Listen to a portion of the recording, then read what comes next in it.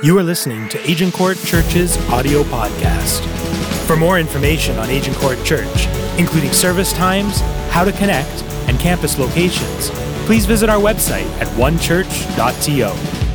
Hey, welcome to the last week of the Goliath Must Fall series, and Pastor Keith and I have, over these last 5 weeks, we've been talking about and taking us all back as a church community to an ancient story. A story that even in culture, if nobody understands anything about the Bible, they've probably heard the story of David and Goliath. Takes place in 1 Samuel chapter 17, takes place in the setting of the Valley of Elah.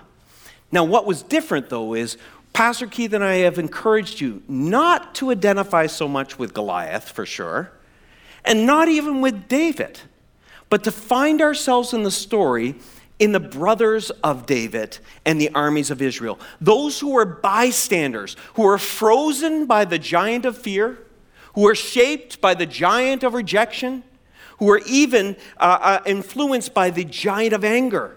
And over the last number of weeks, we've been talking about those giants so those giants can fall. As we head into 2018, uninhibited by just the fear and the anger and the rejection that can shape us and make us live lives that are less than what God has for us. Today, the final giant. The giant of comfort. Oh, that doesn't sound particularly dangerous when stacked up next to the giant of anger and fear and rejection. But this may be the sneakiest of all the giants. This is a subtle, sneaky giant that actually leads people who are followers of Jesus to live very anemic lives. Lives where they don't utilize their talents, their resources, not even the gospel. But instead, many of those things get wasted as we come under the influence of the giant of comfort. But, as you read the Bible, you discover, as I have, and you will discover the same thing, God doesn't call us to a comfortable life. He calls us to a faithful life. And they're two different things. They look very different. God's goal in our lives, maybe you need to hear this, in my life, in your life, God's goal for our church here, God's goal for this city and this world is transformation. It is to be changed from the inside out to reflect the glory of God to all of creation. And transformation and comfortable don't go together. They're seldom compatible. A life that is transformed and a life that is comfortable are seldom compatible in this world. Let me illustrate it. So if you've been a part of this church for any length of time, you know that I'm from the east coast of Canada. I grew up in the ocean there. That meant we ate a lot of seafood. It just came with the territory. Occasionally, we got to eat a lobster.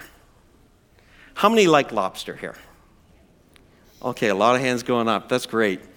You know what's interesting? My dad would tell us stories when he was a boy. He was born in 1932. It's his birthday today. Wow, got to call Dad. He grew up and he was saying that lobster in that day, you could tell the difference between who were rich kids and poor kids at school. Because the rich kids came with peanut butter and jelly sandwiches. Poor kids came with lobster sandwiches. Farmers in that day would fertilize their fields with lobster because it was kind of the rat of the ocean. Sat in the bottom of the thing. So it wasn't a delicacy. Things have changed though, haven't they?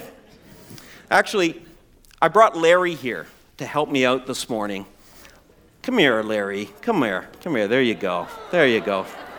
Isn't he cute? Is there anything uglier than a lobster? I had a guy Saturday night said, I thought lobsters were orange. I said, only when they're cooked. Only when they're cooked. This is Larry, and I took the bands off his pinchers and everything else, and no. You know what's interesting about a lobster? Have you ever stopped to think, how do lobsters grow? A lobster is a soft, mushy animal. Very soft in a rigid, hard shell. Very hard shell. How do they grow? Well, here's how lobsters grow. They begin to feel pressure. And they feel very uncomfortable because the rigid shell, as they grow inside of it, becomes too small and constraining for them. So you can look this up on YouTube, fascinating videos. The lobster will go and hide in the crevice of a rock so predators can't get it. And there it sheds its shell. And it stays there for a few days as a new shell begins to form around it. A lobster will do this many times over the course of its life. It will shed the shell, and it will get a new one. The stimulus for growth of a lobster is being uncomfortable. Friends, we grow the same way spiritually. We grow when we are precisely in the rock and the hard place. When we begin to feel stressed or uncomfortable in life, that signals an opportunity for growth. Now, it never feels like an opportunity in the moment, does it? Maybe you're here and you're living in discomfort right now. It's a stress-filled life right now. You didn't sign up for that. But these are the moments where we have great potential to grow. But the giant of comfort, he doesn't want you to grow. So he wants you to seek comfort, not transformation. And they're two different things. Different things altogether. And, you'll forgive us if you're here today and you're thinking, well, of course that's the way. Listen, in life, the giant of comfort is so subtle, so sneaky, because we all want comfort. We build safe environments for our family. We build a nest egg to feel a little security financially. We want church the way we like church because we feel more comfortable, right? We like things and we like to control the comfort levels around us. But friends, none of those things that I just mentioned are particularly dangerous in themselves, but when they dominate us, when we give in and we live into the shadow of the giant of comfort, when we fall under the spell of the giant of comfort, they become particularly dangerous. So let's do a little self-diagnostic. How are you doing when it comes to the comfort of giant, or the giant of comfort? Some of us, you've never even maybe thought of this before. But there's two ways you can tell whether or not you're under the influence of the giant of comfort. The other one requires a breathalyzer, but that's a different story. Here's the first one is this. Go with thinking through your life right now. Think about what you worry about right now. Because when you're under the influence of the giant of comfort, you worry about the wrong things and you don't concern yourself about the right things. See, Jesus taught us in the Bible there are some things you shouldn't worry about. He said, don't worry about tomorrow. Don't worry about your future. You ever been there? Yeah, of course you have. He said, don't worry, though, for daily provision. I'll take care of you. You put me first, I got your back. That's what God says. And over, many people in this room could raise their hand and say, God came through. God came through. Put me first, I'll take care of you. Put me first. So there are many things Jesus says don't worry about, but if we are living under the influence of the giant of comfort, those are precisely the things we worry about all the time. And we don't concern ourselves with the things that God says we should be concerned about. He would say things like this. Jesus says it in another portion of Scripture. He says, why are you afraid of man who can only kill your body? Fear God. He can take your soul. Be concerned about God, your relationship with God. Be concerned about the mission that God has assigned to everyone who's a follower of Jesus. So one way you can tell whether the giant of comfort is in your life and controlling your life is you got to examine what do you worry about. The other one is what angers you. When you're under the influence of the giant of comfort, the wrong things anger you and the right things don't. So the things that anger us when we're under the influence of the giant of comfort are preferences, temporary things, small things in the light of eternity. And they bother us, and they anger us. And Pastor Keith, you should go back and listen to his message on that if that's an issue in your life. But here's how I can tell often when the giant of comfort is really controlling my life is I don't get angry about the right things. I don't get angry about my own sin. Now, I minimize that. I make that okay. I don't get angry that there are billions of people facing a crisis eternity. I don't do much about it. The right things don't anger me. The wrong things anger me. This is what the giant of comfort does. He lures you into a life of living small, And he puts your attention on things that Jesus said, hey, don't worry about these things. Don't be afraid about these things. Don't get angry about these things. But they're precisely what we lean into. Here's the truth. And this is what makes the giant of comfort so scary. He's so subtle. But the giant of comfort causes us, this is what he does, to miss the very best because we end up settling for something good enough or even something less. We end up settling for something so much smaller than God has for us. But when the giant of comfort's at work, he's moving us away from the very best to settle for second best. And this brings us to a truth that's going to kind of go right through the whole message this morning, right to the end. And it's this truth that if you read the Bible, you see it over and over in anyone that is significant in Scripture, anyone of great faith. This is the truth, that faith thrives in holy discomfort. Some of you are not so glad you came this morning. Don't worry, it gets better. Can we say this out loud together? Faith thrives in holy discomfort. Friends, you and I grow spiritually just like Larry the Lobster. It's precisely in those difficult, uncomfortable, even stressful moments that we have the opportunity to shed our rigidity, to shed some small thinking, some small faith, some small mindsets, and grow. Those are the moments. The giant of comfort will always try to save you from those growth moments. Will always try to distract you with materialism or rituals and traditions and religion or relationship. He'll try to distract you with comfort. Hey, you don't need to go through it. I got something to medicate you through it. Because he doesn't want you to grow.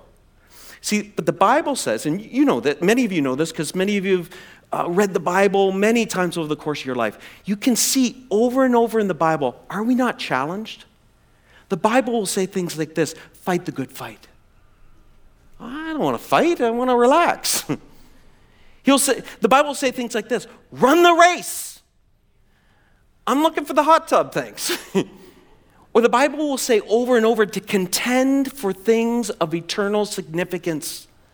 I mean, it's challenging over and over. God is calling us to lives of significance. God is calling us to lives of influence. He's calling us to lives of opportunities. I'm talking about walking in the paths of righteousness for his name's sake and stepping out in obedience. That's the life that God calls us into.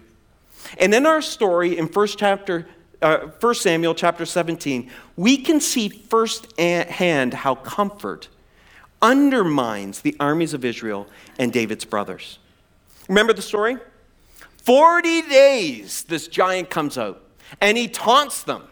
40 days he calls down the God of Israel. He taunts the God of Israel. He taunts the armies of Israel. 40 days he does this over and over. And for 40 days, David's brothers get on their armor and weapons, and all the armies of Israel, and they come right to the line, and they look at this giant in the valley, and he's yelling at them, come on! And for 40 days, they say, nope, not gonna, not doing it. Let's go have lunch. Let's go back to our tents where it's safe. They chose their comfort over discomfort for 40 straight days. And friends, we can act the same. I mean, we have churches all over the world that are like mini armies in their camps and their tents.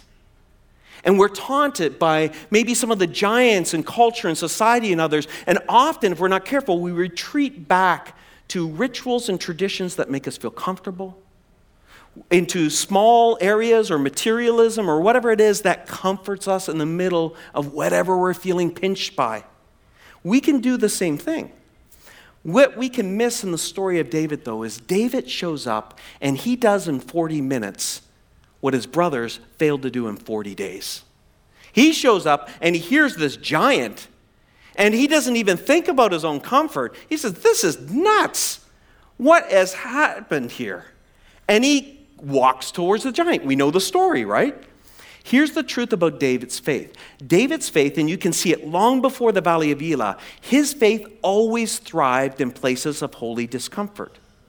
See, he was a shepherd boy, and confronting a lion, a bear, and the loneliness and the boredom that was all entailed in all of that, in those places of holy discomfort, he grew.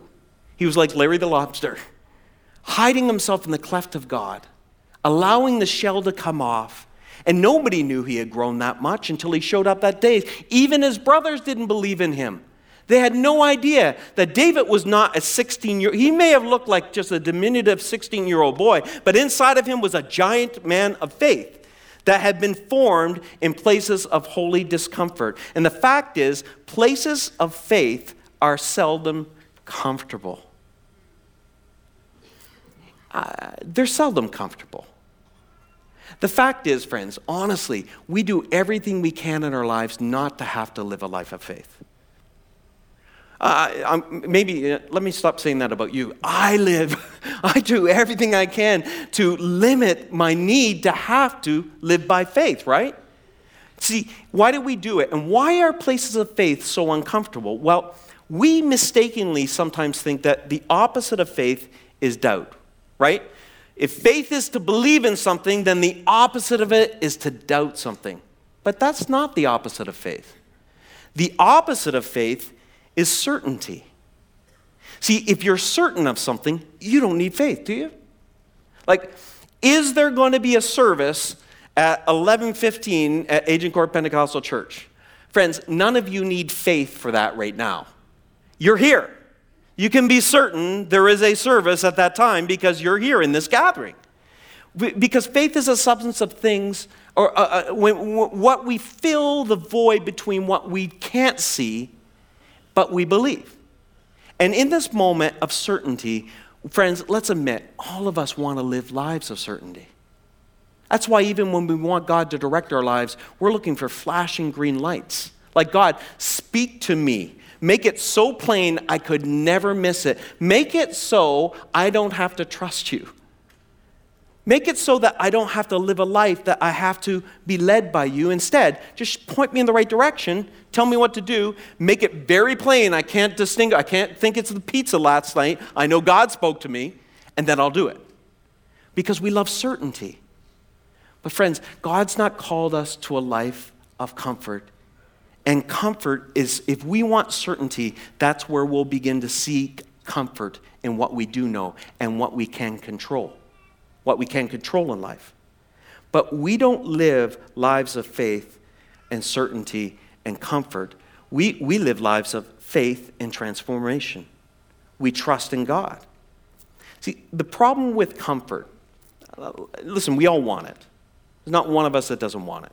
And I'll get to the fact that it says in the Bible in a few minutes that he is the God of all comfort. I'll get to that in a moment. But the reason why with comfort, why it's so dangerous in our life is we fail to distinguish that the entire gospel is about discomfort. It's right at the core of it. Whose discomfort? Jesus' discomfort.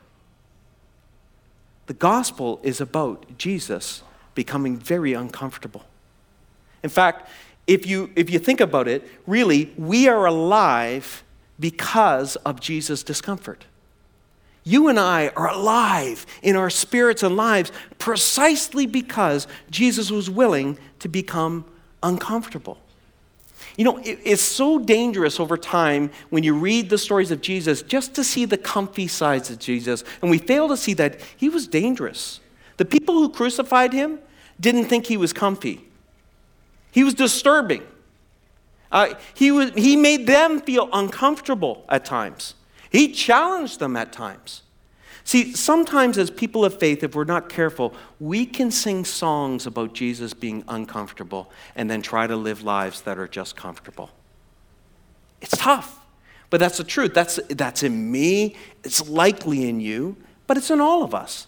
Now, here's why this is really important. The Apostle Paul, who wrote much of the New Testament, he wrote these series of letters to churches, and he teaches them. And over he'll say to these churches that we as followers of Jesus are to not identify with our neighbor and what they have or what they don't have, but we're to identify with Christ.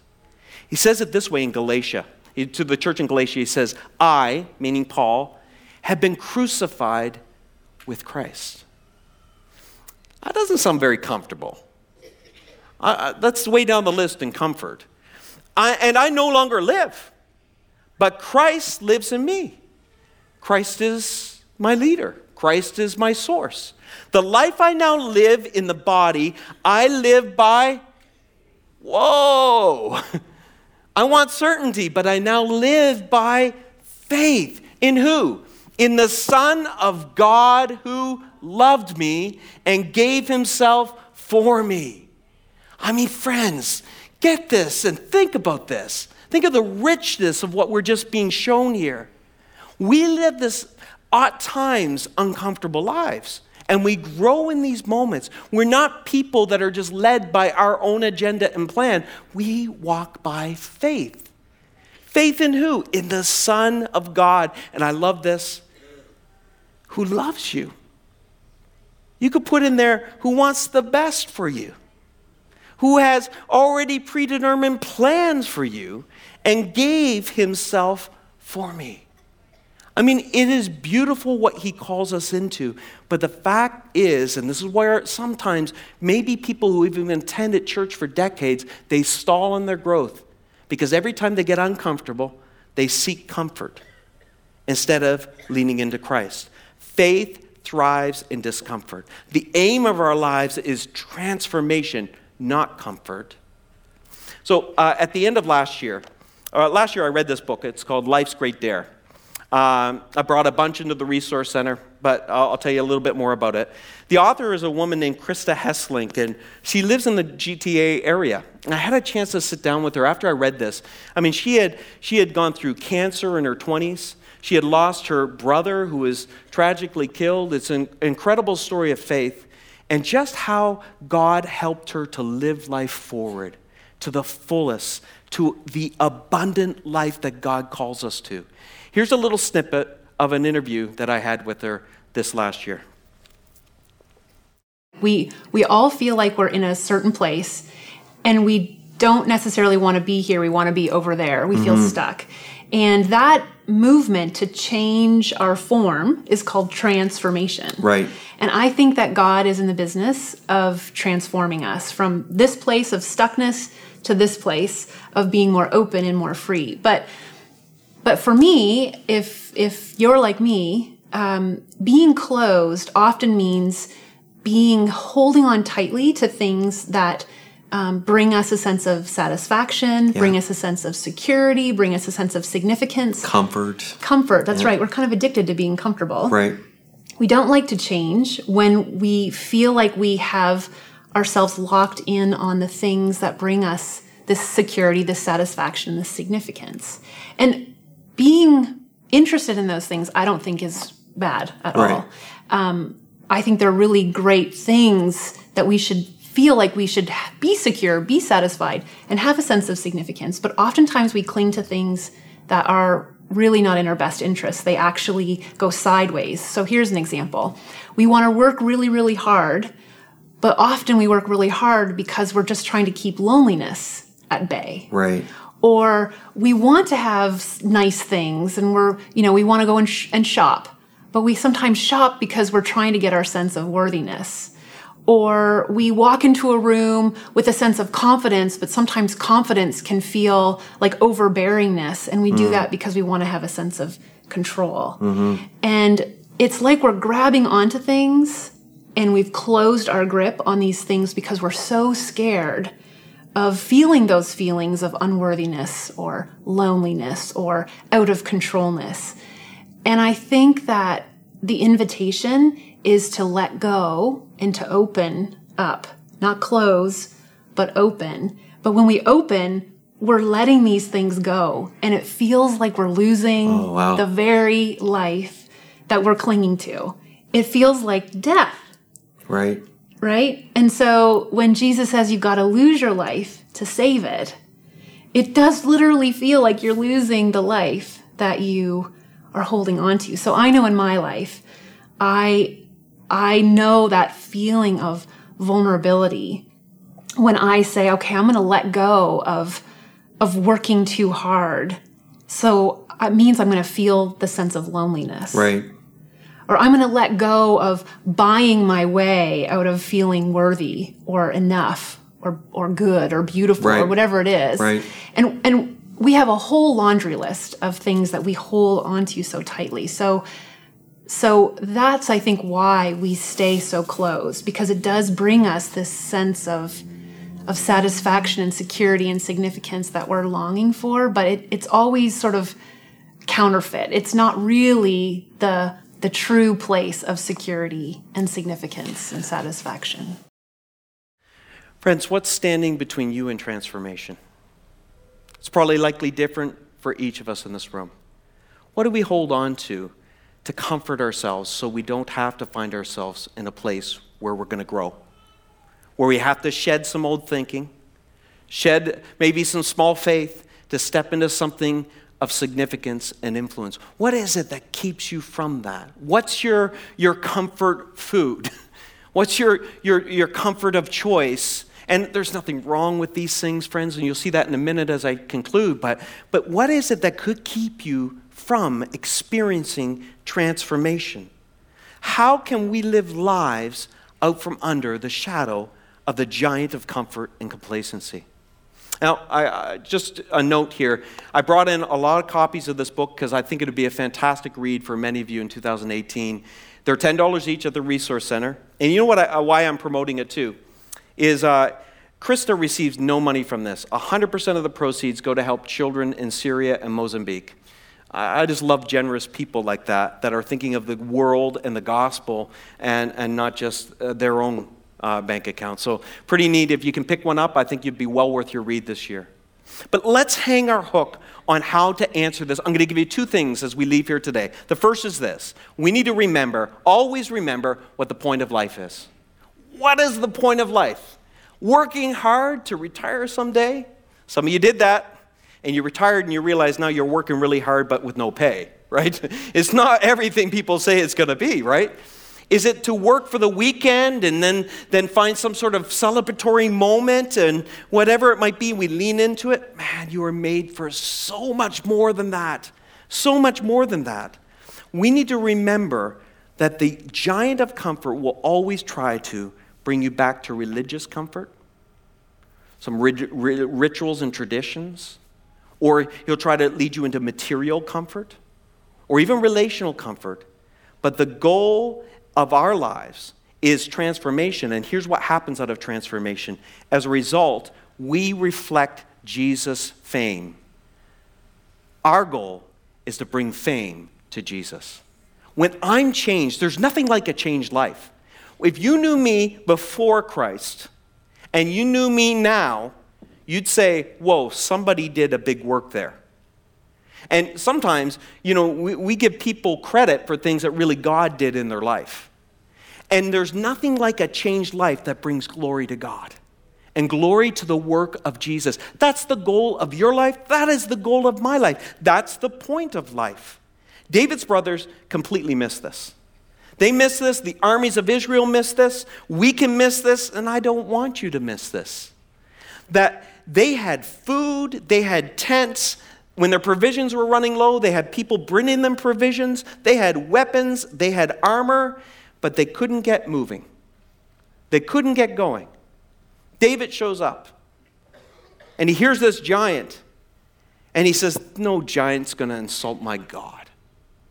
No giant is going to talk about the God I love that way, the God I commune with that way, the God that hangs out with me that way, the God that loves me. And David steps into a place of discomfort.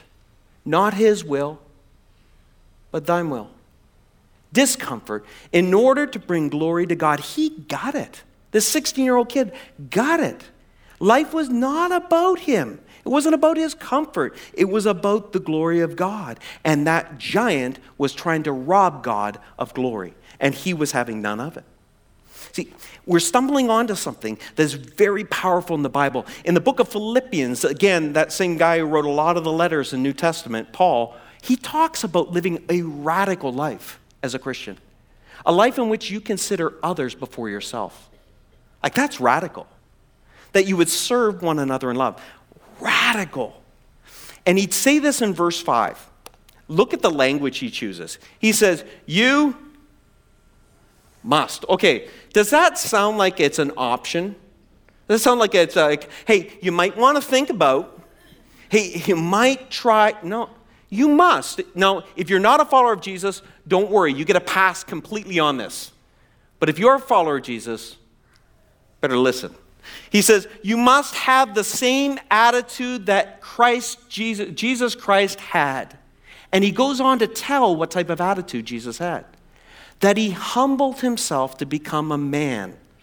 Now, women, you know that must be very humble. It's a joke, but he humbled himself to become a man. He took on the very nature, it says, of a servant. And then it says he obeyed the Father and went to the cross. So here's the question. Why? Why would Jesus humble himself to become a human? Why would he become the very nature a servant below others? Why would he do that? And then why would he obey the Father and die on the cross? Was it because he loved you? Was it because he wanted you're the very best for you? Well, yes and no. I mean, his death was a demonstration of his great love for each human being. His death accomplished great things for our own welfare, changed our lives, transformed us. Instead, now when we are in Christ, we become brand new creatures in Christ Jesus. He rejuvenates our spirit and lives. It's incredible. But the Bible's very clear why Jesus did it. That's the fruit of what Jesus did. The Bible says he did it for the glory of God. He brought glory to the Father. It's very interesting. Here's the interesting thing for every one of us, even those of us who feel like, what can I do? Whenever we start lifting Jesus up and bringing glory to him, good things happen to people around us and happen to us. Now, I don't mean this in like everything gets better. I'm saying this. The fruit of it accomplishes incredible eternal significance in people around us. Listen, look at the life of David. Why did David take on Goliath? Now, was it because he wanted to free his people? Go Israel! I don't read that in 1 Samuel chapter 17. Was it because he's a 16-year-old guy and he's thinking like, if I do this, the chicks are going to love me? No, that's not on the radar. What's on the radar is he sees a giant trying to rob God of glory and he says, enough. It was for the glory of God. He got it. Then the result of when he put God first and the glory of God first, the result was the children of Israel were freed. The Philistines were defeated. A great victory did happen. Incredible fruit came from the decision to put God first. See, Jesus would say it this way in the Bible. He would say, seek first my kingdom. Seek first my kingdom, and all these other things will be added to you. What are these other things? They're all the stuff that keeps you up at night. They're the things you do worry about that you shouldn't worry about. God says, listen, you seek me first. You seek me first. You lift up Jesus. You bring glory to him. All those things I'll get involved in, and I'll work them out. It's incredible how God operates. It's so simple, but it's so hard. So always remember the point of life is to bring glory to Jesus. And one of the best ways we do it is allowing the Holy Spirit to transform us and change us. Become like Larry the Lobster. When you're in the rock and the hard place, when you're stressed, when you're in discomfort, grow. Choose to grow in that moment. Don't go just looking for comfort. Then number two is this. Always remember the long game. Man, this is important. The early followers of Jesus, after Jesus had ascended to heaven, it says the Holy Spirit fell on them in Acts chapter 2. And immediately the Spirit empowered them and propelled them out. Why? To share of the glory of Jesus to the world. See that whenever the Holy Spirit's at work, he moves us out, not in. Very interesting. Next week, Dr. Van's going to be teaching. He's going to start our series on conversations with the Holy Spirit. Pastor Keith and I and Dr. Van, we've been working on this for over a year because we really feel like it's going to be a significant series for our church. I hope you're going to get involved in one of our community groups. But you're going to see over and over that the Holy Spirit, when he gets involved in someone's life, he immediately gives them a heart for others. I say this because when you're around church for a long time, which I have, I was raised going to church. I don't know when I first started, but I started before I could talk. I've been in church a long time. And if you're not careful, you can begin to think that the most spiritually elite people or whatever are the people who worship the most enthusiastically, or the people who pray the longest, or the people who know the most Bible verses. But that's not it at all. You can clearly tell who has been with the Father because the Spirit inspires them towards those who don't know Jesus. On their agenda are people far from God all the time. Why? Because that is a primary agenda of God. That's why Jesus came. That's why he empowers us by his Spirit. The baptism of the Holy Spirit, the work of the Spirit is to empower us to witness. You'll see that in the weeks to come. It always moves us out. It always turns weird when it moves you in. And that's a whole different category, whole different line of thought. But here's the truth, and this is hard, because I was thinking about this week as I was remembering an author, a great Christian leader here in North America. And he wrote this. He said, the problem with most evangelical churches is that they're led by people who do not have one unsaved friend. Now, how could that be? Well, because when you've been a Christian long enough, you learn to surround yourself, and you need Christians in your life. And you surround yourself with people just like you. They might look different, but they have the same value system or whatever. And, we need that. But it's easier, right? It's easier. Now, he's not talking about, I have a friend who lives in another nation that I pray for, or I have a friend who lives in another province. He's saying a friend in your life. And then he goes on to say this. Every deacon and leader in a church should have one burning question on their hearts at every meeting. How is this church going to help me win my unsaved friend to Jesus? Why? Because that is the mission of the church. We gather to connect with each other, encourage one another, and build each other up, to hear from God's word, to hear from God's Spirit. We gather for that. That's essential, but always for a reason, to go out. That's the mission. That's what we're to be about. That's what the Holy Spirit smiles on. To be honest, I've been a pastor 25 years. I had hair when I started pastoring. I met someone last night and they said, you did my wedding 17 years ago and you had hair in our pictures. I said, get out. Over the course of 25 years, I've learned a lot from pastoring, and Pastor Keith and I were joking about this last night even. It's interesting being a pastor. Some of you may have been, many of you may not have been. But when you're a pastor, you know what's interesting? Everybody knows how a church should run. It's true. Everybody has an idea of what church should look like. And one side of that is wonderful, and I'll tell you why. Because it means they care. They care about their church. They love their church. They meant God in their church. They raised their children in their church. They have a way of church running, and they love it. And it's wonderful. And people often give you unsolicited suggestions, which is good. Sometimes feedback is so important. It helps us because nobody leads perfectly. We are all flawed. So it's wonderful to get feedback. But every once in a while, I'll meet somebody who's known God for a long time. And their suggestions come with an edge. An edge of this is the way it has to be. And even an edge of anger. And sometimes, I listen to it and I'm dumbfounded. I'll be honest. I'll tell you what goes on in my mind when I hear that. Because I'm sometimes dumbfounded in this regard. It's sobering to me because I realize I'm just a hair away from being as lost as the Pharisees. All of us are. Check your thoughts. Check your conversations. Make sure you're bringing glory to God. Because here's the truth about transformation and change in each of our lives, friends. God doesn't save us to save us from the world. He leads us right back into it with the sword of the Spirit. He leads us into it with the sword of the Spirit and a mission in hand. Look at the words of Jesus. Hey, don't take my words for it because, what do I know? But Jesus said in John 9, verse 4, he said this, we must quickly, urgency, carry out the tasks assigned to us. Everyone here has tasks assigned to them. Everyone here, you think, what is my role?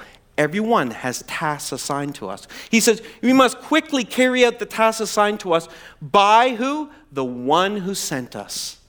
The night is coming and then no one can work. I mean, these are sobering words. These are words from, comfy Jesus. And Jesus says, whoa, life is short, friends. You'll blink and it'll be done. Carry out the task that I assigned to you while you can, because there will come a time when you can't. And here's what was missing in David's brothers in the armies of Israel. See, Jesus' words are so life-giving to me because he is helping me remember to play the long game and not the short game. The short game will be more about me.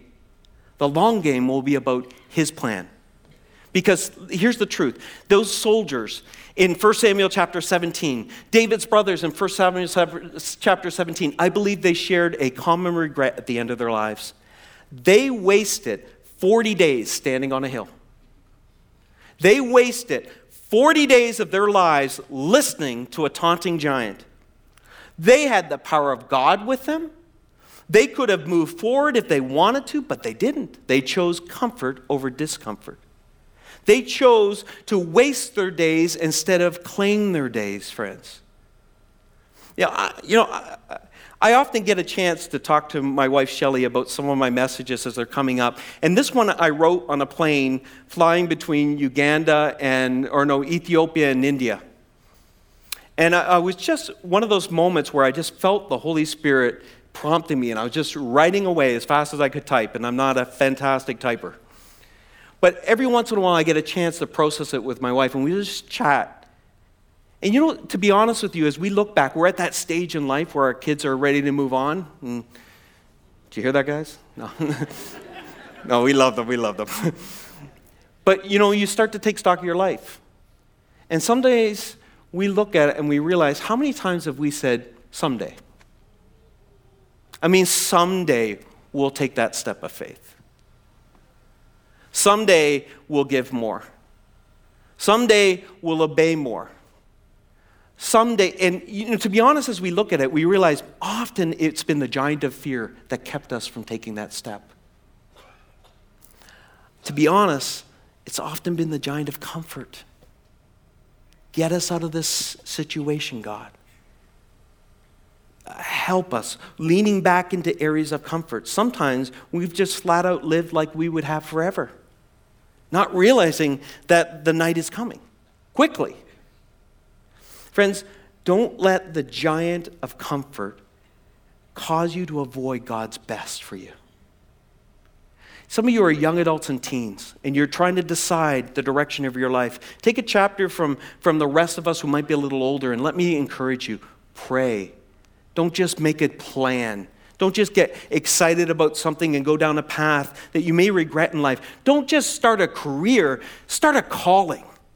Be called to something by God's Spirit. Allow Him to ignite something in your heart. I know, I'm not talking idolically. I know there's practicalities in life. But friends, lean on God on those key moments of decisions. I was thinking this week, I've known some of you for 17 years. I showed up here in January 2000. A kid with hair. And I'm just like that guy. I love this church. I love you so much. And I love people who are far from God so much. I'm the same kid. But 17 years will do things to you. Pastoring will. I've been Larry the Lobster more times than I care to have been, and so have you. I've had moments where I've had to not go into the crevice of rock, but into the cleft of His hand to allow Him to hide me there. As the hard and painful work of shedding the shell of small thinking and selfish thinking needed to happen so I could grow.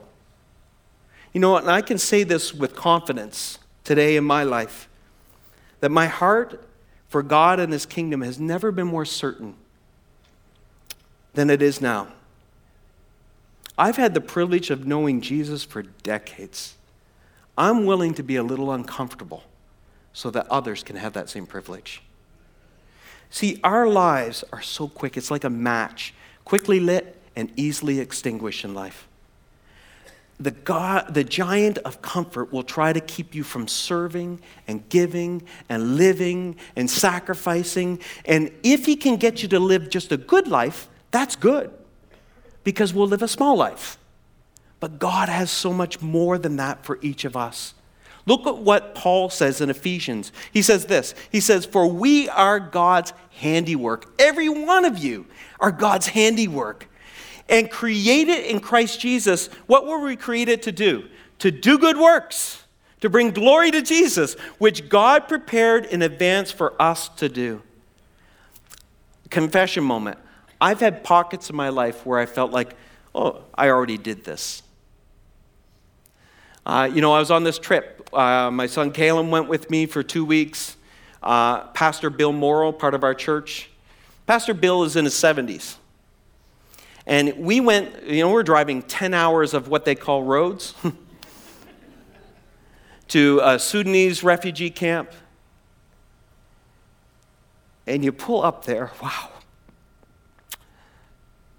But beautiful to see Erdo, and which we support in the Canadian Food Grains Bank, food, just keeping people from starvation. Just amazing to see the church at work there. Blew me away. I pull up, when we got to Bangladesh, we headed north and went to the Rohingya camp, and we're 1 million refugees, 40,000 of them orphans. And in the middle of that, I see this well that we did through our cafe proceeds. And you saw the church mobilized and doing something significant because God's prepared in advance good works for them to do. God's prepared it for us, and he's prepared it for you.